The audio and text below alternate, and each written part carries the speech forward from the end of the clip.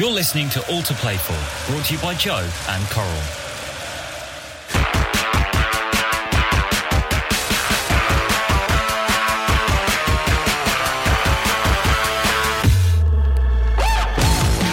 Welcome to All to Play For, brought to you by Joe and Coral. As always, I'm joined with my guy, Joe Cole. How have you been, JC? I've been very well, mate. I've been very well. Been playing golf very badly. Great game last night. It was an incredible game. Yeah. And I did the Chelsea game, which I thought they was very, very good. And obviously, you've got to be happy with going to Madrid and getting a draw. But I just felt they were there for the take in Madrid. But we could have. I just felt we could have squeezed the game and finished it off there. They were there for the taking. If I'm honest with you, after Sunday, football's been off for me, especially watching Chelsea again. It was a bit of a whimper, wasn't it? West Ham, yeah. I felt that game. It didn't feel. Obviously, it was a real hit of reality actually this weekend, Joe, for West Ham, because it was a thing of the dream of getting to the Champions League. Obviously, is everything. It's a after nearly getting relegated, and we've got a great guest to talk to about this. I'm going to bring him on in a minute, but when you watch it and you think the amount of the smallness of that squad now, you think last week when we were chatting to Kerbishley and Alan, and he was saying about in a relegation battle with 13, 14 players, we're going in and we're fighting for Champions League space with about 13, 14 players. Do you know what I mean? And in the midst of that, it's not one striker, Joe. Do you know what I mean? And one fit striker. So it's then you think, keep your chin up, big man. We're going to do it. Oh, I don't know. Chelsea win the Champions League. West Ham get in the Champions League. If you don't make the Champions League, you make the Europa League.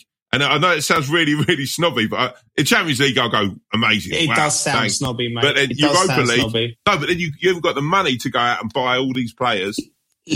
Listen, when you're having a sip in a beer, when you're in Prague, Slavia Prague away in the Europa League on a Thursday night, you tell me if you're still upset about it. You'll be loving it, big man. Come on. I know what'll happen. We'll get in the Champions League and we'll draw bloody Rangers or Celtic. That'll what'll happen. We'll just get a trip to Glasgow. Yeah, leave your swimming shorts at home. Right, talking of what I'd say is achievers, legends, but mostly I'd say one of my favourite personalities in the game. This guy is the guy. He's been in the professional game for 40 years, making 598 appearances for teams like Bristol Rovers, Brentford and Queen's Park Rangers. Moving into management, he's taken charge of 989 games to date. That's right, nearly 1,000 games in the hot seat. He's a great character. I love listening to him. He's humorous. You know what? I know it's mad to say, but he obviously takes the game very, very seriously. But he makes me smile. And I just think that not just football, I think life needs more people like Ian Holloway. How you doing, sir? You good? Here. Joe, how are you? You West Hammers? What's the matter with you? Hey, well, my team's what we would take to be in that position. Good gracious me. But do you know what? Your glass is half full, lads. What's the matter with you? I'm with you, big man. I think Tom's.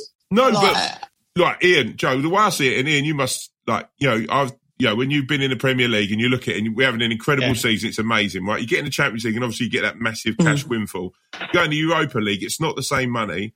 And there's a lot of players that need to be bought then to be in full competition. That's my worry. And then it's the West Ham way. We'll get relegated next year. What a load of baloney. What are you talking about? Hey, good job your management don't feel like that. What an achievement that is. Yeah, honestly, you got a big stadium now. Look at you. You're just loving it. You should be. You should be loving it anyway. How are you doing? You're having. Are you well? I'm all right, mate. Yeah. It's strange times, isn't it? I got a big nose with these masks. It's like wearing a bed sheet if you go in the shop. It's terrible. Absolute huge hooter, I'm not having a good season, really, Is it? I'm really not. Bristol Rovers is my team, and we just got relegated, And Grimsby, who I was with last, they just got relegated. So absolute torrid in my house at this moment in time. Oh, mate. Bristol Rovers, Ian, what's the owner's situation down there? I'm not really so much football at the moment. I've not paid much attention to any of the lower leagues because there's so much on telly at the top end. But how are they as a club? Because I heard they had decent owners that were trying to push them forward, or is it just not worked? Well, What's happened? We got bought a few years ago by Jordanians, so we actually Bristolians. We thought they got all the oil on that, but that's in the wrong country. I've actually spoke to him. I said, "Why don't you drill down and go across, try and get some for us?" You know what I mean? But it ain't good. You know, all I'm saying. You know, the biggest thing I'm concerned about is coming out of this horrendous time everybody's in. Yeah. You know, we are social animals. Football is a part of being in the energy of a group of people, and without that, we are lost, aren't we? We really are. Yeah.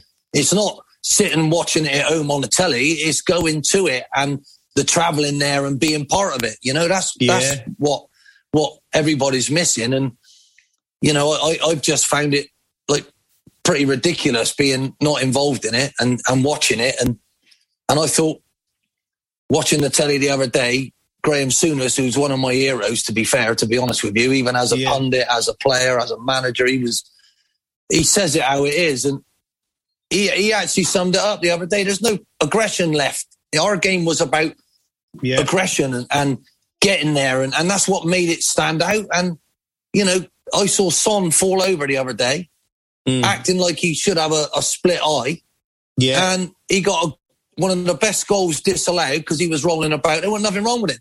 Yeah. And it's sickening to me. You know, life is about sport, and sport is about winning and losing, having good times and bad times. And without that, you can't take that away. So, you know, I have to say, the owners of these clubs, they should be gone now. That we should be, the government should be taking it off of them, giving it back to part supporters to make sure the game is bolstered for the rest of this generation, the next generation, because it's taught me everything about being a human being. It's one of the only tribal things that are left where you can do it safely. So, you know, we should be custodians of it. That's all you are as a player or a manager. You're custodian of that shirt. And really someone should be stepping in now, because it's disgusting. I got to be honest. They're just greedy. They haven't got a clue. They don't care where they want to take Man United or Liverpool. They might be move them another 120, 200 countries away. You know what I mean? It don't make sense to me. So, you know, I'm a purist of football, and I haven't ever been the best, but I've tried to make people believe they're better than they are. And you know yourself, Joe, looking at your career, mate. You know, you played 670 games. You got 95 goals, almost 1 in 6, 56 times for England, 10 goals. Mate, you're a genius. And look at the clubs: Chelsea, Liverpool, Aston Villa, West Ham, Coventry, Tampa Bay. It's all, you got that experience, mate, but you earned that, didn't you? You had to earn that. Yeah. Every minute of every game, you had to earn, son, by your attitude, how hard you had to work. If you didn't, they'd be hammering you, wouldn't they? Oh, for sure. Young ones today, it's not that at all. Yeah. They're agents, they'll get them moved if you don't say. It's just a nightmare. You can't walk on eggshells. We need some discipline. And I think Graham Souness the other day sums it up. Without crowds, it's boring.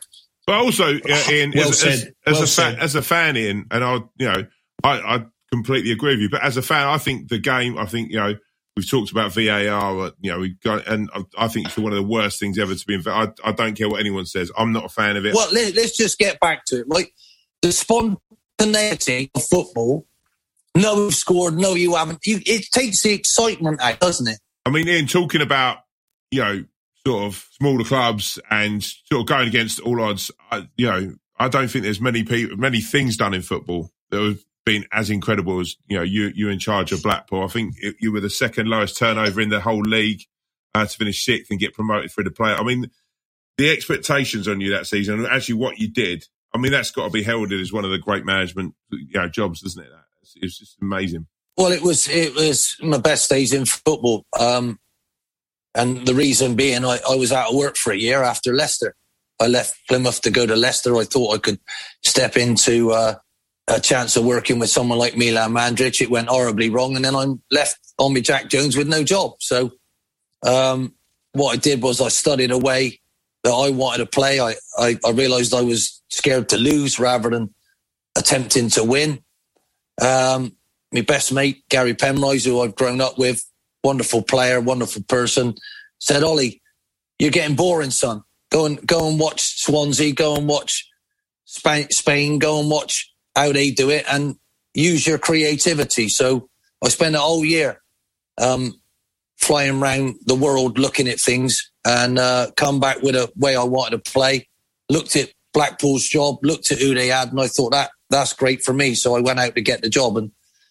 And really the thing was I stuck to what I wanted and I made them do what I wanted because I didn't want to carry on the way I was going. And it was about attacking, and to be fair, they didn't understand it at the time. Brett Ormerod, he went, where do you want me to run, Gaffer? I don't understand. And I was talking, I had chickens at the time, and I said, look, they know what to do because they just don't worry, they run, Brett. And he started laughing. He said, they're cleverer than I am.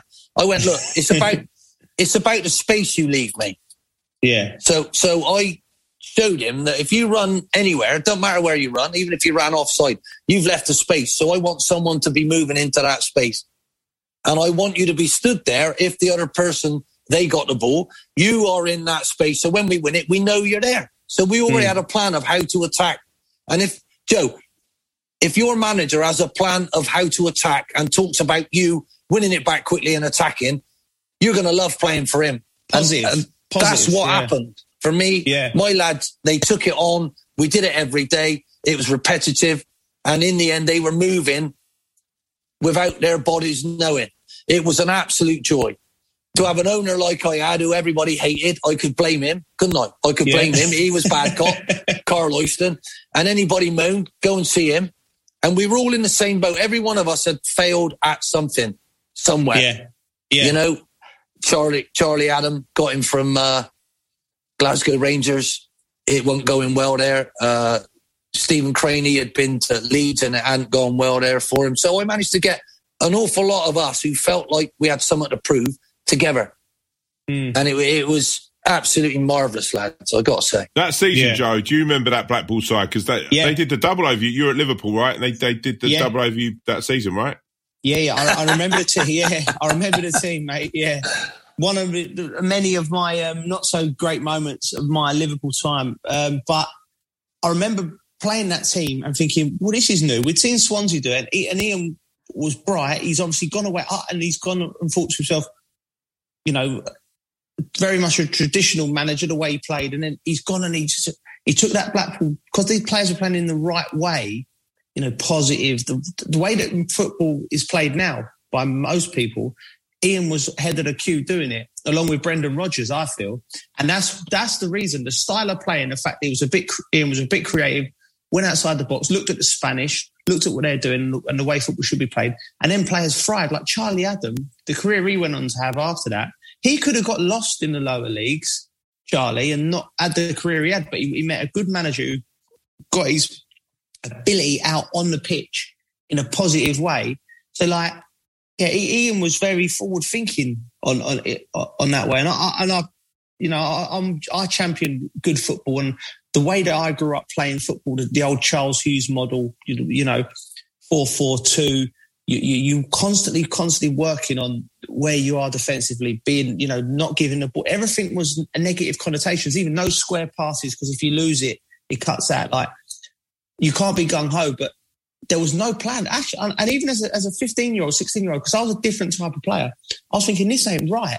And it wasn't until I met Jose, and later on, I met a guy called Rudy Garcia, who's manager of Lyon now, and we worked on patterns of play, passing through the lines, coming out through the back, rotation of play. And I thought, wow, like I was right as a 15-year-old. What we was doing was wrong, because the whole of everyone does it now. But Ian was ahead of the time with that Blackpool team. That was an incredible achievement to do it with that club. We've seen what's happened. It's sad what's gone on, but that team was a very, very good team. They broke the mould. Well, the thing is, I had 12 choices up front. Yeah. And I would play 4 of them. Yeah. And I would have 4 on the bench. Yeah. And there would be 4 suspended, injured, or I'd just say, well, they're playing better than you, so shut up and sit there. Luckily for me, the fans bought into it. The fans were great. They made our ground somewhere a joy to play, because they sang a song all the time, mate. It didn't matter what the score was. Yeah. It was, this is the best trip we've ever been on. And they just kept singing it from start of the game to the end. I remember one time we were 2-0 down and they just kept singing it because they didn't mind the way we were trying to do it, you know? And I think that has changed in football. I think Guardiola has brought that to the whole world. It's not parking the bus and it's not winning. Yeah. You know, I remember Chelsea won the Champions League by doing that with a breakaway goal. They got absolutely hammered that day, but they won. You know, so what I'm saying, it's about how you win. That's what's more important, Joe. You know, and I think we got to make sure that we keep that balance of beautiful choreographed football, bop, and aggression and tackling, because that's a huge thing that is warranted in the game. You know, some of these players that we grew up and looked at, you know, were revered by that. They had everything. Tommy Smith at Liverpool, I mean, the absolute legend. Good God, Jimmy Case would break your neck, wouldn't he, just to try and win the ball off you. Steve McManaman, it's all the same. You need that balance. Nobody better than Souness himself. So, you know, I see it more like a ballet now. It can't be like that. It can't go that way. So, you know, I tried to create something. It worked. I never left a legacy because when we went down from the Premier League, we got 39 points. We lost to Man United on the last day. You had a couple of tough, big moments in that season. I think being fined, was it 25,000, wasn't it, that season, for fielding the weaker team against it? I mean, were you close to resigning on that moment? And how did that feel? I wasn't close to resigning. I was close to driving down to London, finding whoever it was, bringing you with me and beating the hell out of them. I mean, the whole point is they changed the rules that season. You had to submit a squad with 25 names on that you were allowed to use. Right? So I sent my squad in. It got sent back saying that's fine. So when I decided to change 10 of them, and we only lost 3-2 away to Aston Villa, and we were drawing with a minute to go, how can they tell me that's too weak a side? It's disgraceful. You know, it's actually. I thought that side could beat Villa, and the very next side I picked 3 days later, taking on Tottenham at home, we beat them 3-1. Yeah. So I was almost right. Yeah. But how could they tell me that group is too weak when they're all on my 25? I mean, Joe, just throw to you that as well, Joe, because you're part of an incredible squad at Chelsea, right? And it was a squad game. And I think this is actually where I'm talking about West Ham when we're having a joke. This is what I'm talking about when it comes to that sort of top six snobbery. Is that essentially what Ian's doing is he's playing a squad game, right? You're playing a squad. Some of these, if that was Chelsea, Man United, and Fergie was the king of it, if you'd gone out and played, you got a league game here, and we're playing Blackpool, I'm going to put a slightly sort of like, this is the team I'm going to put, and then we've got Bayern Munich on a Wednesday. You're going to put out two completely different teams. Yeah. What's the difference of that happened at Blackpool, but then also that happening at... It was ridiculous. I don't know. Someone just would have had their bee in the bonnet over the FA, and I would question whether the people at the FA know who Ian's best side was or best 16 or best 11 was at that time anyway, because I don't know whether they pay enough attention on actually what's going on the pitch. My point is, if I'm not running the business because the owners do, you know, but I am the head man on the coalface, picking the team, right? I got our club fined £25,000 when I picked 11 players from my 25. My argument was, how can you possibly fine me for doing that? Surely, in my contract, it tells me I can pick and play whoever I like. You should have looked at the 25 and say, actually, these lot ain't good enough. You can't pick them in your first team. Yeah. But they didn't. So my argument was that wouldn't happen to anyone else.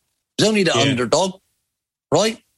And it beggars belief, you know, but I go back to that time. We had the most fantastic journey because we didn't lose that many games at the start. We had a bit of fun and we took our momentum into it. So we only dropped into the bottom three in the last two games. Yeah, I remember. And it's only a point. You only went down by a point, right? Yeah, we were all having a bit of fun. So we were never under that pressure. But, you know, the funny thing was, it was predicted that we were going to be the worst team ever, right? Yeah. The Sun came out and wrote huge article on the back. They're not even going to get 10 points, not even 10 points. We actually got 10 wins. Yeah. And it did my head in, And then at the end of that season, I got a letter from the head of the referee and saying, I'm very, very sorry. We've looked back and we've cost your team 9 points by blatant mistakes. Wow. Really? 9 points. One of them was Man United. One of them was Man United at home. We had a penalty that should have been given. We were 2-0 up. I didn't know that happened. Does that happen a lot at the? Just because I've never heard of that, but does that happen? No, they were checking things then, and they asked me if they minded them using it to help educate their referees. Well, they obviously haven't gone forward with it, judging by some of the refereeing decisions being made. No, sometimes. But the most amazing thing is I wrote down all sorts of things at that time, and we lost in the last 20 minutes of games. We were in them, we were winning, we lost so many points. And I looked at the main reason that everybody's substitutes, mate. Man United substitutes when they were 2-0 down at our place. They brought off Wayne Rooney, put on Berbatov. Yeah. He brought on Ryan Giggs fresh with 10 minutes to go. They scored 3 goals, Joe. My squad wasn't deep enough to bring on fresh people who were as good as the other people. That's the so difference I had to ask my horses to keep pulling the stagecoach when they're bringing on fresh horses. And, unfortunately, that's what you'll see now. You'll have to see the top 6. They get bigger all the time, don't they, with the extra money they get all the time, the Champions League money. So this is the biggest barrier. It's hard enough in our country at the minute to bridge that gap. We all want to see West Ham get there. We all want to see maybe Leeds get there. We want to see Newcastle do better because they got 50,000 fans every week. So this, who is to tell us who are the biggest clubs, So the most wonderful thing we want is to promote Blackpool. What I believe we did, we went away from home and played the same way. Yeah, I remember you that season. It was. And going back to that, and that's what I think. Even with Leicester, when I look at Leicester, Ian and Joe, I think but us against Chelsea, Joe, at the weekend, and you're looking at our bench, and it's enough to take nothing away from them as good praise. But you look at Chelsea's bench, and you look at ours, and you think, Tammy Abraham would be starting for us without any doubt. Tammy Abraham would be in every, he's on the bench for them. Giroud would be starting for us. So you go through, Ziyech. These are top quality players. Our bench, I think we had 3 youth players. Well, that's the talk of the week, isn't it? With the European Super League, we cannot lose the ability for someone like a Blackpool, someone to do what they did, Leicester to do what they did. We have to keep the status quo more along them lines where it's inclusive and. It's like Sheffield United last season. Sheffield United last season under Chris. We need to keep the passion. Listen, we will sort football out in about an hour on Autoplay 4. Get rid of VAR. Makes more money available across the board for everyone. So every kid, if their kids in Bristol growing up, they got the opportunity for good facilities, good training, good coaching, so they can come and be the next Wayne Rooney or the next whatever. And give them the Bristol Rovers the chance of building up the leagues. Let's not. Yeah, I'll tell you one thing. Cannot allow that to happen. Just this is as a fan, having been out on Bristol a number of times, I'd love to see Bristol Rovers up in the Premier League because my God, it's a hell of a night out. It's a great people, great. Mate, we're a 2-team city, and it feels like there's a 1-team city right now because Bristol City are on the march.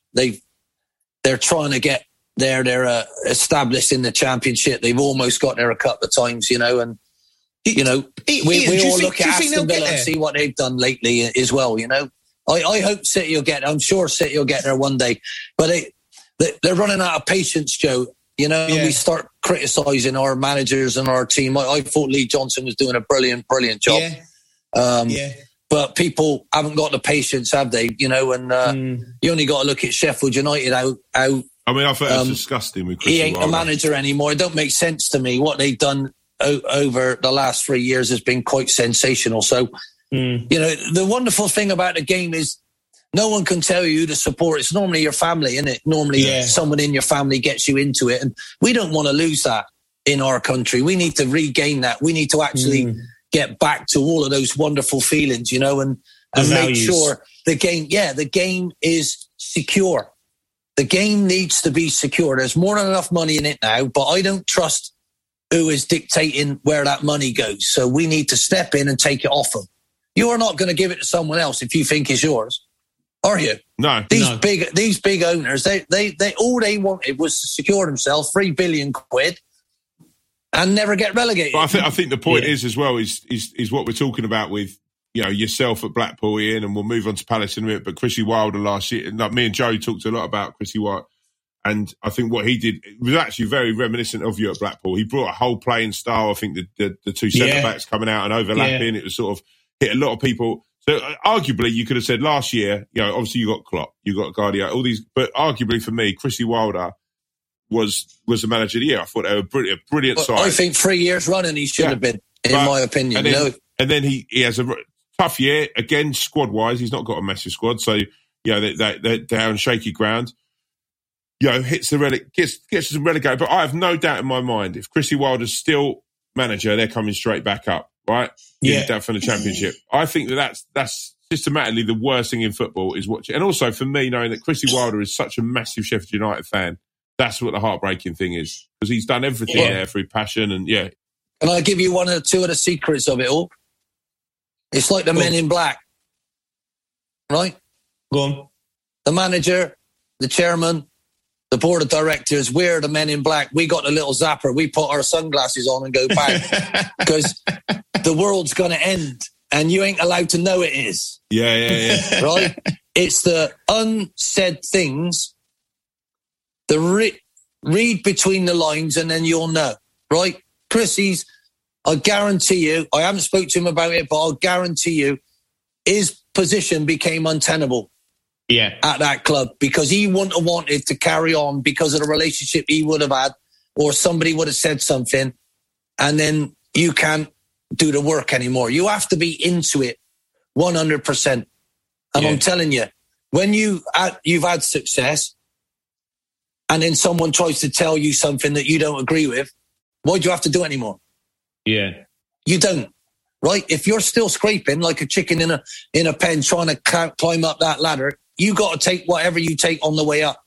But once you've done that and you've had a bit of success, you can actually say, do you know what? Is that right? No, that's not right. I'm not having it. But it won't be out in the public. Yeah. You know? And I believe that Chris has asked for something from their new owners and they've said, and he's gone, right, get out of it then.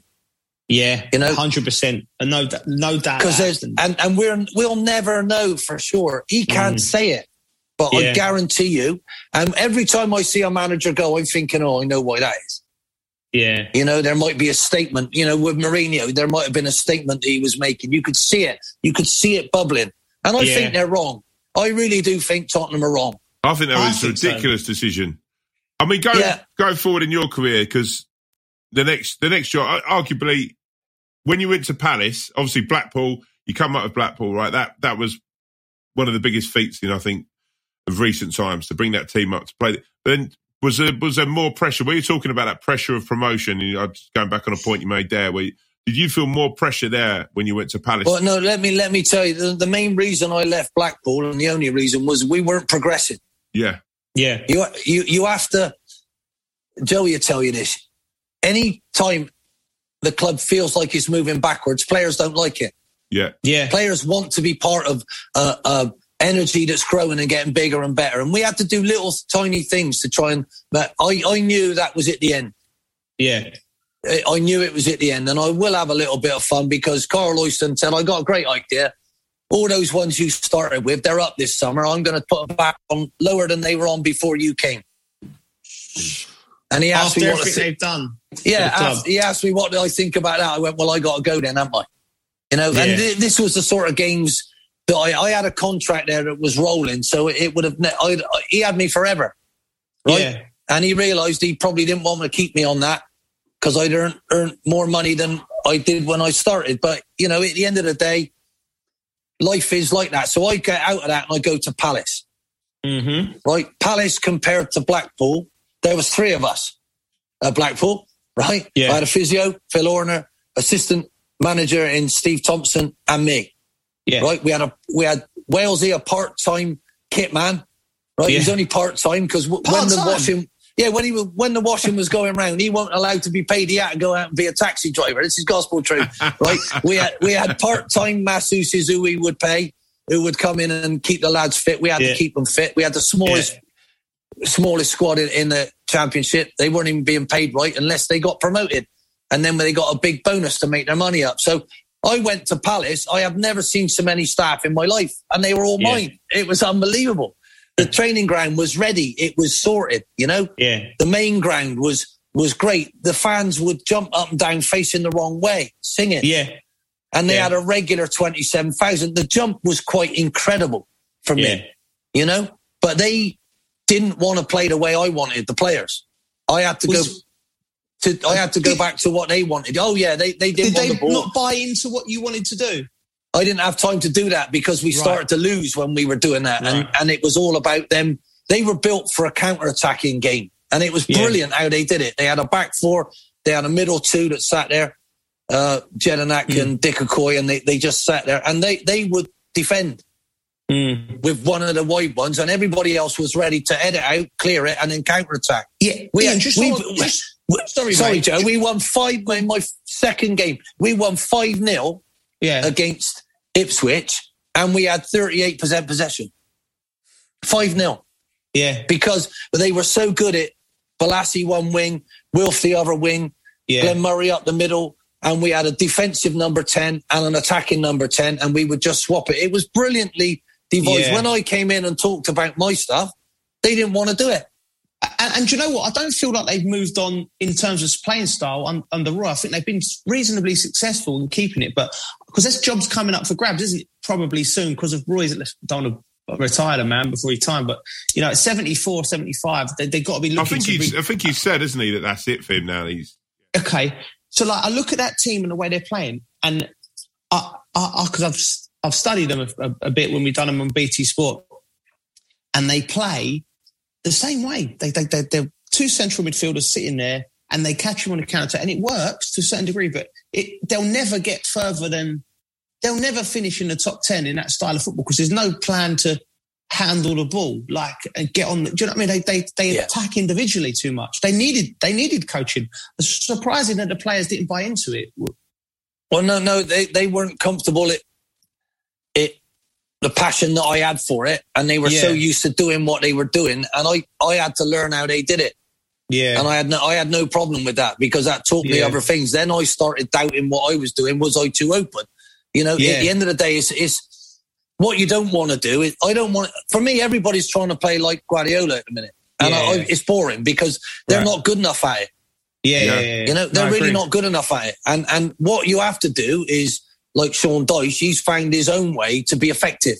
Yeah. Some of the football that Burnley have played, they don't play long ball, but what he does, he pushes 4 up front and he finds them and then he plays from there. And some of their football has been absolutely outstanding, I believe. Yeah, this week was amazing. We need to have differences. Yeah. So, because if you match up every time, it'll be boring. Yeah. Right? That's the skill of the game, you know, but if you let them dominate the ball and you haven't got it, as a footballer, you feel like humiliated. Yeah. You're getting a run around. You don't want that, you know? Pressing and closing is a total skill and you need to learn it collectively. And I believe Guardiola teaches that so brilliantly. So does Klopp. People who try and copy it don't get it. Yeah. Do they? They don't get it. No. What you have to do is be completely and utterly at it, strangle them when they got it, don't give them any time, and then give them a run around when you get it. Yeah. And that's what is changed. If you actually take away, I'm going into the coaching end now, right? If you actually take it away, what they've done is shorten the pitch. Yeah. Yeah. When you've got it, they shorten the pitch. They don't let you out, right? When they get it, you have to give them all the pitch because you're too scared to close them eye up because they'll kill you. Yeah. So unless you learn how to press and close like that, you will never beat them. I know. That's it, my honest opinion. Yeah, just jumping back a bit where you interested actually in what Joe was talking about with Palace and how Palace haven't moved forward, and looking at them as a team and them as a squad. And then you look at... Tom, can I stop you there, mate? For me, what they've done is they've consolidated themselves as without coming back down. Steve Parish, what he's done, now we fell out, me and him, we did, but I admire what he's done. He's actually grown the business. He's not scared of it. Yeah. He's upped the wages. He's got... What they got him now do is he tried to do it with the Dutch... what's his name? De Boer. He only 7 games, didn't won 1, right? He tried to do it. I tried to do it. Alan Pardew tried to do it. Tony Pulis was the best shout. He went in and played their way and got manager of the season, you know? After I recommended it, because I knew that's the way that team at the back, the people at the back needed to... Yeah. You have to have the best passers in the world, you know, to play when you look at Wilfred, say, Ian, when you look at Zaha, do you think Zaha's perfectly built for that team, that way of playing? Or do you sort of slightly look at him and think, obviously he went to United as a younger man, but do you think, and Joe, this is a question for you as well, do you think for him, because I look at, I've seen him a number of times playing against us, a number of times playing, and think he's a real talent. Do you think that maybe he should step away? Should he leave? He's too comfortable. And he hasn't developed as much as I would have liked for the ability he's got, because he attacks too much of he's not been coached, in my opinion. No, that's unfair. He's not been asked, and the players around him, to bring the best out of his ability. He needed to go. He's too comfortable at Palace. If he would have gone to and worked with a Guardiola, where he hasn't got it all his own way, he'd have gone on more. So I just think he's been too comfortable. And I love Wilf. I think he's an amazing talent and he's a great player and he's had a great career. But I think in a different setup, maybe if Ian would have been able to implement that, like all the movement around him when he's got options and bodies to play. And I see him play for Palace and get the ball, and he's just like an old-fashioned winger. He'll go down the line, try and whip one in, or he'll come inside and score. But I want to see him link up more. You know, but it's just not... Yeah. Palace don't do that. Yeah, Joe, Tom, he's the most talented lad I've ever had. Yeah. And what I mean by that, at manipulating the ball, you got to have a talent at all different. It's a bit like making a cake. You can't have the same ingredient. It tastes horrible, doesn't it? You need the little bits and pieces here. But if I said, who would I want to give the ball to actually get past one of their players? It'd be Wilf. Yeah. All day long. And my point is, if he was stood out wide left or wide right for Guardiola, playing in that team, training with them every day, and you give it to him like he gives it to Mahrez in the final third, what could Wilf provide for you? I believe at the top level, he would win you games. Yes. I do, right? That's why I phoned Sir Alex Ferguson and said, are you going to buy this kid? Because I believe he's good enough. I wanted him. We had trouble with him at the time. He was out of contract with his agent, and other agents were all over him, telling him this, taking him to Italy and all of that. And I was losing one of my best players. He scored the 2 goals that got us to Wembley. He got us the penalty at Wembley to get us up, right? We wouldn't have been up without Wilf. So I had to sell him to Sir Alex. Luckily, we just played Peterborough. He won us the game. And Darren had said to his dad, oh my God, this kid's special, right? So for me, Fergie bought him and then he retired that summer. Yeah. Fergie would have loved Wilf. Wilf needed Fergie. Do you get what I mean? Yeah, I agree. And David Moyes at that time, coming into Manchester United, couldn't have given him the love and the training that he needed. So it was a horrible situation. I'm glad he went back to Palace, but I'm going to break all their hearts now, because I'd love to see that boy at one of the big wigs getting the ball in that last third an awful lot. Yes, you're right. He does need to move a little bit more, but I believe he's getting that final product, and it's all about belief with him. He was such a down-to-earth, lovely kid, Joe. Yeah. Tommy, he's a wonderful boy, honestly. Wonderful kid, you know, so...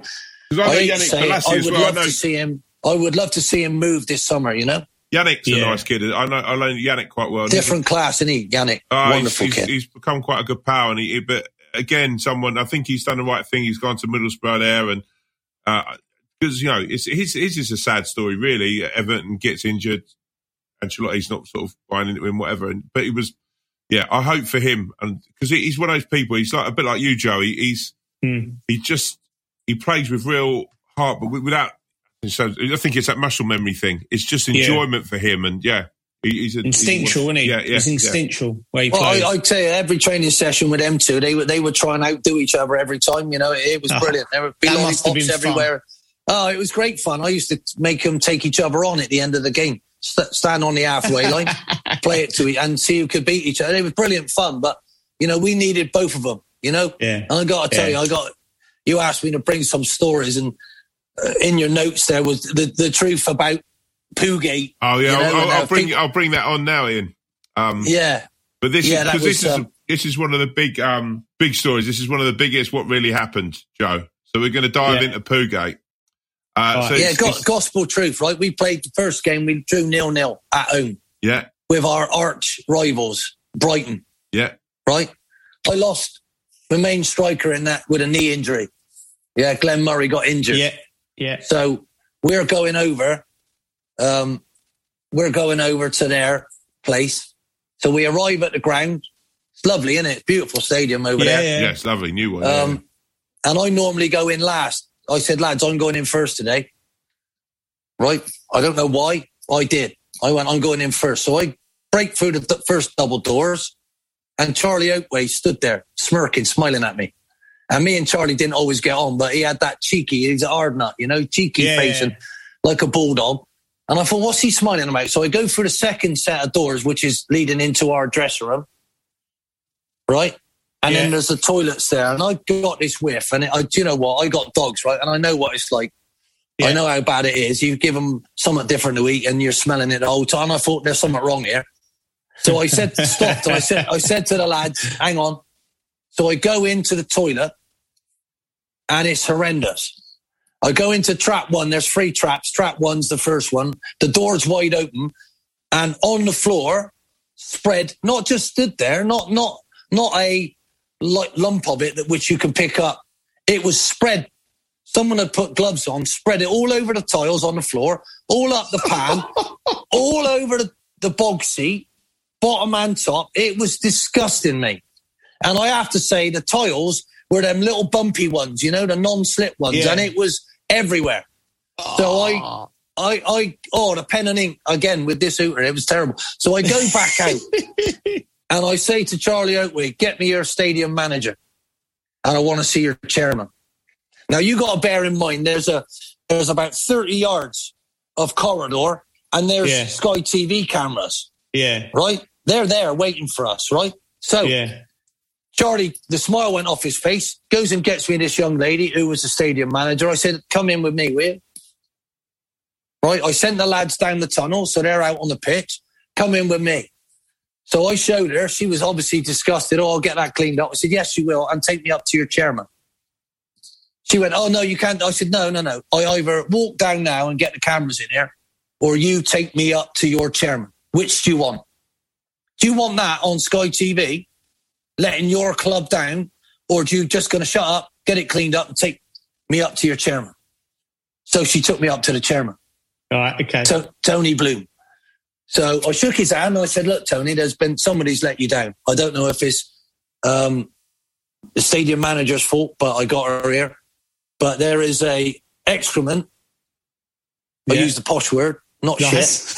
Excrement being plastered all over the place just to try and put us off. Right? And I'm telling you, it ain't going to work. The lads are outside. I want you to clean it up. But on this reason alone, I really like you, but our club is better than yours at the moment. Yeah.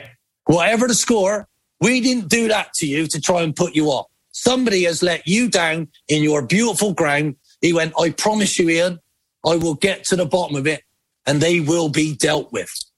Did they get to whose bottom it was? I have no idea, but it was somebody's bottom, mate. And do you know what? I thought of a dog at first, but there ain't a dog in the world big enough to do that, spread that around me. Nah. And I hope whoever did it had gloves on, because that is just disgusting, isn't it? That's it. I mean, you won the game in the end, right? But the truth is, the reason we did, it affected who the most? You guys. Wilfred Zaha. Oh, really? Wilfred Zaha, before we went out for their warm-up, he said, can I have a word, Gaffer? Because this is what I'm saying about the boy. He went, how wrong is that, Gaffer? I said, look, Wilf, they are trying to put us off. right? And for us to be better than them, he went, well, we wouldn't. I said, I know we wouldn't do that, Will. But for us to be better than them, all we've got to do is one thing. I said, what's that? He went, win. I went, yeah. He scored 2, mate. Yeah. Happy days. Yeah. Did they ever apologise? Did you get a proper apology from... It was Gus Poyet was the manager at the time, right? Yeah, well, they left, didn't they? Yeah. At that time. So I never got a proper apology to them.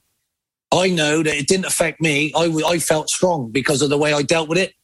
Yeah. I think that's brilliant the way you dealt with it. Honestly, that's brilliant. I mean, we talk about management like that's... You've just gone in there and they've tried to throw you a googly and you've just like, I think took that and just... I think they threw him a poobly. I think it was a poobly rather than a googly. Whatever it is. But they tried to... You know what I mean? You just energised it. A poobly. And he just put it out there. I think that's brilliant. JC, how would you have dealt with that? Would you have... I mean, that's a great thing. There's nothing on the UEFA coaching badges that I've done that prepared me for that, to be honest with you. So I'd probably like to think now I've spoken to Ian. Now I'll deal with it exactly how he done. Because all joking aside, I play quite a bit of Sunday League. That is an old school Sunday League trick. If you've got a big game in the Sunday League, pub football, whatever, that's an old school. That's like letting off fireworks and running someone's dressing room and letting off fireworks. Mate, yeah, it might seem a good idea if you've had a couple of pints. Yeah. But at the biggest, second biggest game in the world, isn't it? You're talking to get to Wembley to play the biggest to go to the Premier League, right? To do that in the second leg at your own ground is pretty damn silly, isn't it? Yeah. Let's face it, it can't be a supporter breaking in through that security. No. It can't be, can it? It'd be interesting if we could get to the bottom of this, start a little investigation. The bottom of it. He keeps saying that. Let's get the guys from Line of Duty on it. Why not? Right, Joe, we've got a little game for you. You've got a little game for little both of you. This is the look. You're known as an amazing manager, Ian. But one of my favourite things, and this is as a comedian, I'll say, is your quotes light up. They lit up the Premier League. They light up football. Yeah, Tom, can I tell you? I have honestly never meant them to be funny. No, I haven't. They were to deal with things. I've worked with some of the best comics in the game, mate, and some of them haven't made me laugh as much as you have over the years. Hello. No, I think it's the environment. You're not expecting my... No, but also, you know, if I could... This is how I find, and this is what and when you talk about the game changing, and I mean this from the bottom up, the thing that frightens me of the game changing is characters like yourself, Chrissy Wilder, people that, for me, feel like an extension of, I didn't grow up, I'm not Joe Carr, I'm not, I've never grew up around professional football. I grew up watching football as a fan, but playing, in pub football. And what was great about, I think, yourself and people is you had that earnest working class way of coming into football, saying what you thought, but feeling like sometimes like you're a guy that was the funniest bloke in the pub. And I've an incredible manager, that's nothing to take away, but I like the way you just said it how it is. You weren't going, and I think that's a testament to your character. Mate, I had to deal with this at school, not being funny. You in life, there's bullies out there and you just got to deal with it. You got to get on with it, right? So, and they always pick on your worst thing. So I thought of some jokes that I could tell about my nose because it's never going to get any smaller. Yeah. So my jokes in the playground were funnier than theirs. Yeah. Yeah. So I would then turn on them, and if they didn't like what I said, well, you can give it out, but you can't take it. You sonic. You bully. Do you know what I mean? So that's and I had to have that to help me deal with life. Yeah. I like a laugh. My mum used to make me laugh all the time. Dad made me serious because I wanted to please him, and he was a bit of a lad as well, but he would always work hard. But my mum's sense of humour, never take yourself too seriously, son. Yeah. And I believe the world does. Do you know what I mean? Yeah. You got to be, it's finding the right balance though, isn't it? Right, but that's how I've done what I do for last. I was on building sites at 14, 15, working with grown men, and I was a big guy, but I was never an aggressive man. So my dad was always like, you're just going to win them over by making them laugh and having it. And if you crack those jokes, I'd say actually of Joe as well, and knowing Joe, and knowing a lot of footballers, I think one of the nicest, Joe is and one of the most humble people, but straight away doesn't take himself ever so seriously. Really has a laugh and jokes and makes you feel relaxed around him. And that's just, I'd say Joe's a world-class footballer, world-class guy. And that's what I love about JC, I think, and yourself, Ian. I think that's the thing I think that you really, it worries. I think that actually when I watch Phil Foden, he's got an element of that. He feels very real as a young man. He feels indicative. I think that's what the game has to do, and I don't know if we do enough of it to educate our lads about, because, you know, Joe's out of play his whole career to be a wealthy man, right? They haven't got to do that anymore. No. Yeah. And if you get it too early, it can change who you are. That's what football needs to do, is to make sure that these lads are proper people first, and then good players second. But we all try it in our own way. Do you know what I mean? Let's be honest. There's all sorts of things that comes across you, and my quotes, if I go back to it, they've come up from things that have happened. The first one, right? You can ask me, but the first one was to protect one of my best players who was in terrible trouble, but I couldn't tell anyone. Right, I want to see if you can guess who we're talking about here. So here's the first one coming up, right, Joe? He's 6 foot something, fit as a flea, good looking. He's got to have something wrong with him. Hopefully he's hung like a hamster. That would make us all feel better. Having said that, my missus has got a pet hamster at home, and his cock's massive. Who do you think Ian Holloway is talking about there? What club is it? What club? What club? No, he's talking about a Man United player at that time. Ronaldo. Yes. Yeah. What I'm saying is you, as a bloke, he had everything. Surely don't give him one of them and all. You know, give him a little one. You know what I mean? Just to balance it up. Here's another one. That's quite rude, isn't it, really? That's quite rude. Oh, mate, it made me howl when I first read it, mate. I mean, it's a great bit of stand-up, to be fair. Yeah. Every dog has its day, and today is woof day. Today, I just want to bark.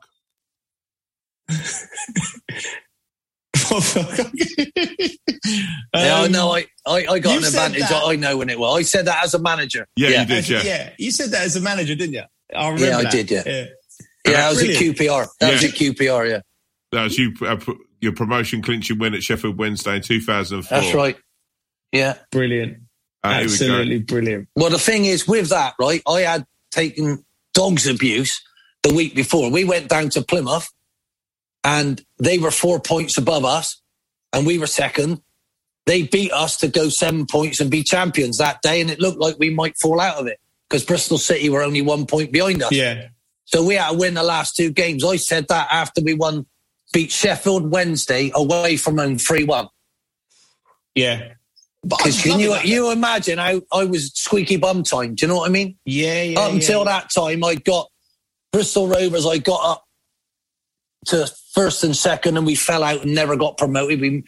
We were 3-1 up in the first leg of the playoffs and lost to Northampton. So every time I got anywhere, I'd fallen off the cliff.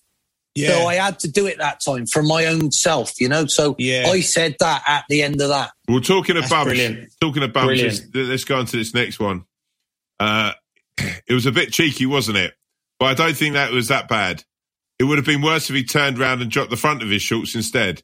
I don't think there's anything wrong with a couple of butt cheeks, personally. If anyone's offended by seeing a backside, get real. Maybe they're just jealous that he's got a nice tight one with no cellulite or anything. I mean, number one, right, Ian, right, look, that's a fucking great quote. But number two, you've got a great subject matter to jump in there, haven't you? Do you know what I mean? Yeah, but listen, how could a player get into trouble for just, do you know what I mean? Yeah. I think that's funny. Do you remember what this is about, Joe? Do you remember what it's about? I can't remember. No, go on.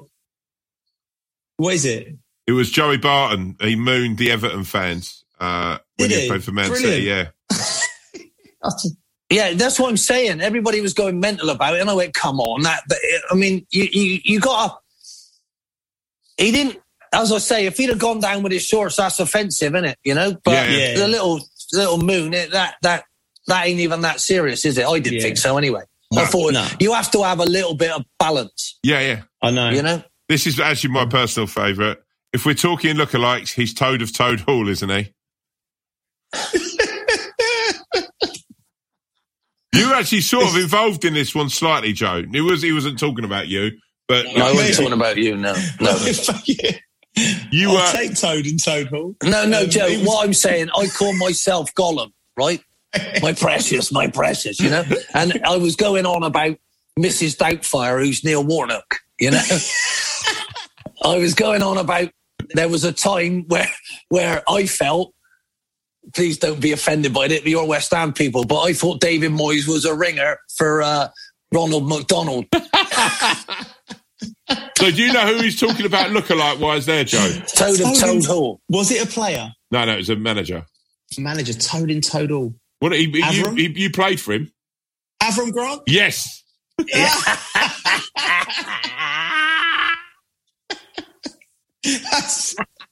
I love Avram. If he's offended by that, I'm sorry, but you can't be too serious, can you? He won't. Okay. He won't be. I can think of worse ones. Here, I'll do another one. Mini me. Look at me.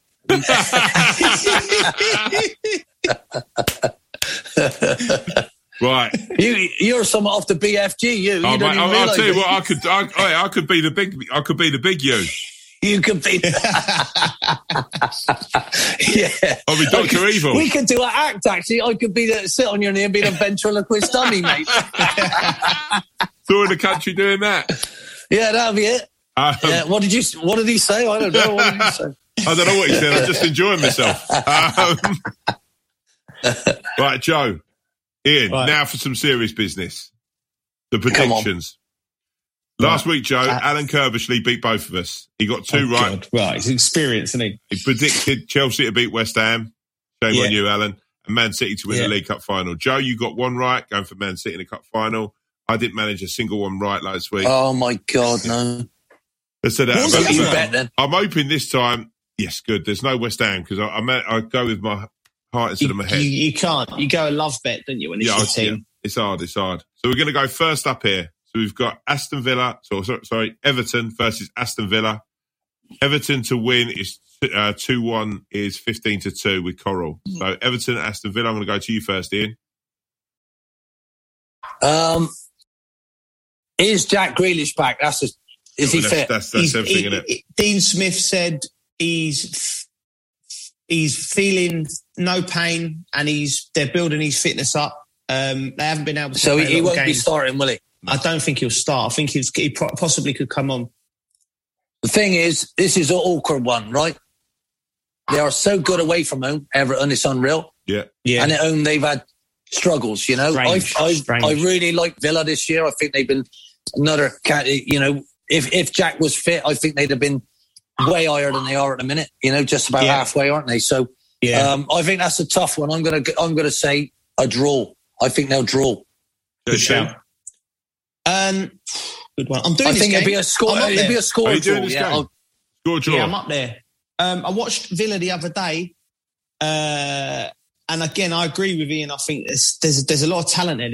And with Watkins is brilliant, isn't he? Watkins has been absolutely magnificent. Traore's been superb. He's a real handful. He gives a foil for the midfield. I'm going to agree with Ian there. I think it's going to end up a draw. I think a good score draw game. I'm going to, you know, I have a weird feeling. I think Everton are going to put a little late push into that top four, potentially. Yeah. And they've been magnificent, haven't they? Yeah. What a great manager. Yeah, I love Brilliant manager. So I'm going to go Everton. I think they're one of the ones that I worry most about sneaking into that top four. And what are you saying, though? 1-0? 2-1? But mate, I think I'm going to go 2-1, yeah. I'm going to go with what Coral is saying, 2-1. Cheeky. I'm going 1-1. Yeah, 2-2. Desmond. He's going Desmond. Okay, next one. Arguably one of the biggest games in the Premier League globally as well. Man United versus Liverpool. So Liverpool with Coral to finish in the top four of 15-8. What are you going to go with, Ian? Man United, Liverpool. Oh, it's so hard to judge in it at the minute with, you know, without their talisman. I think without Virgil van Dijk, you know, he made them look invincible, and they were, weren't they? So I think they've had a real tough season. I think Man United have improved. I love the talent that they've got. I think Ollie handles it brilliantly. I'm going to have to say I think Man United on the day will just do it. It'll be 2-1 or 1-0. Ollie? For the interest of competitive, I'm going to go with Liverpool. I just got a sneaky feeling You're just sticky because you played there, you know what I mean? Look at you. Hey, you got to ask Blackpool fans. They made a song up, Can We Play You Every Week? I'm going to go United. I think United, and I think I get it. I think it'll be the game sandwiched between two semi-finals. Yeah, for Man United. That's my thinking. Liverpool have to get to the top 4, or it's a disastrous season. So they have to win. Yeah, their confidence is through the floor, though, isn't it, mate? Yeah. Not being funny. Yeah. I think United. I think United. I think they've got that bit between their teeth. And the final one, big one. West Brom versus Wolves, which is on Monday. Wolves to win, and both teams to score is 21-5. Go on, Mr. Holloway. Wow. Well, that's a difficult one. I mean, I feel for Sam at the moment, you know. Good gracious me, they thumped Chelsea. Then they didn't turn up in the next game. And then they get a late equaliser that might have killed them. Yeah. And Wolves got walloped 4 the other day, didn't they? You know, so, what a tough one to say. I think I'll have to go for a Sam Allardyce trying to keep them alive. 1-0. JC? West Brom. I'm going to go with Ian as well on that one. I think West Brom, I've watched them twice at the last 3 games. They're still fighting them. And when I look at Wolves, and you see today the manager's been linked with Tottenham, you got Neto injured. I think there's about 3 or 4 players who are looking to get out the door. Jimenez is a massive miss for him, isn't he? Jimenez. A couple of minutes. For me, Wolves, it's a shame because the fans are brilliant there. They're absolutely brilliant. But at the moment, with the way that the club's set up, I think it's a passing through club. I think it's a way for the agent who don't need to name him, but he's to bring players in like your Netos, like your Jimenez, and then shift them on to the next club, get them exposure in England.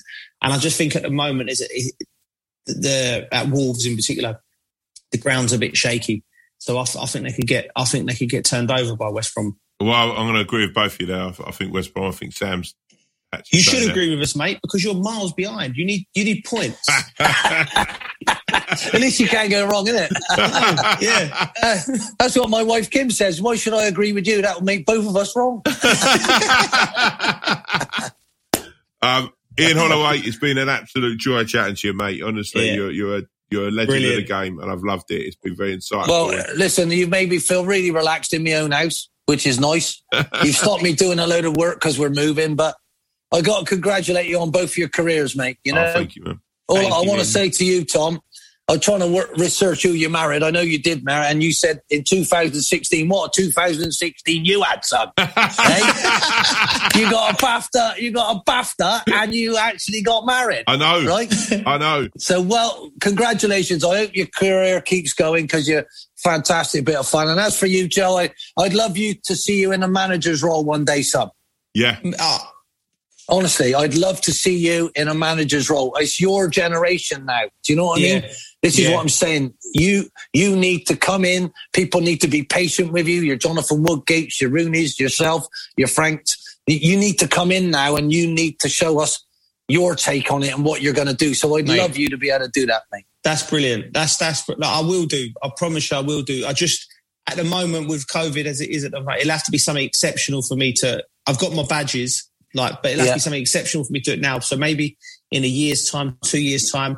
And if I do it, I want to do it properly. So I'll be right on it. It's great. Having the ability to do this and then speak to yourselves. We had the Curbs on last week and it's invaluable. So now I know if I turn up at a team and someone's done a pony in my toilet, I know exactly how to deal with it. Thank you, guys.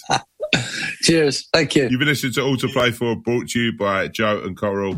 Thank you. See you next time. You've been listening to All to Play For, brought to you by Joe and Coral.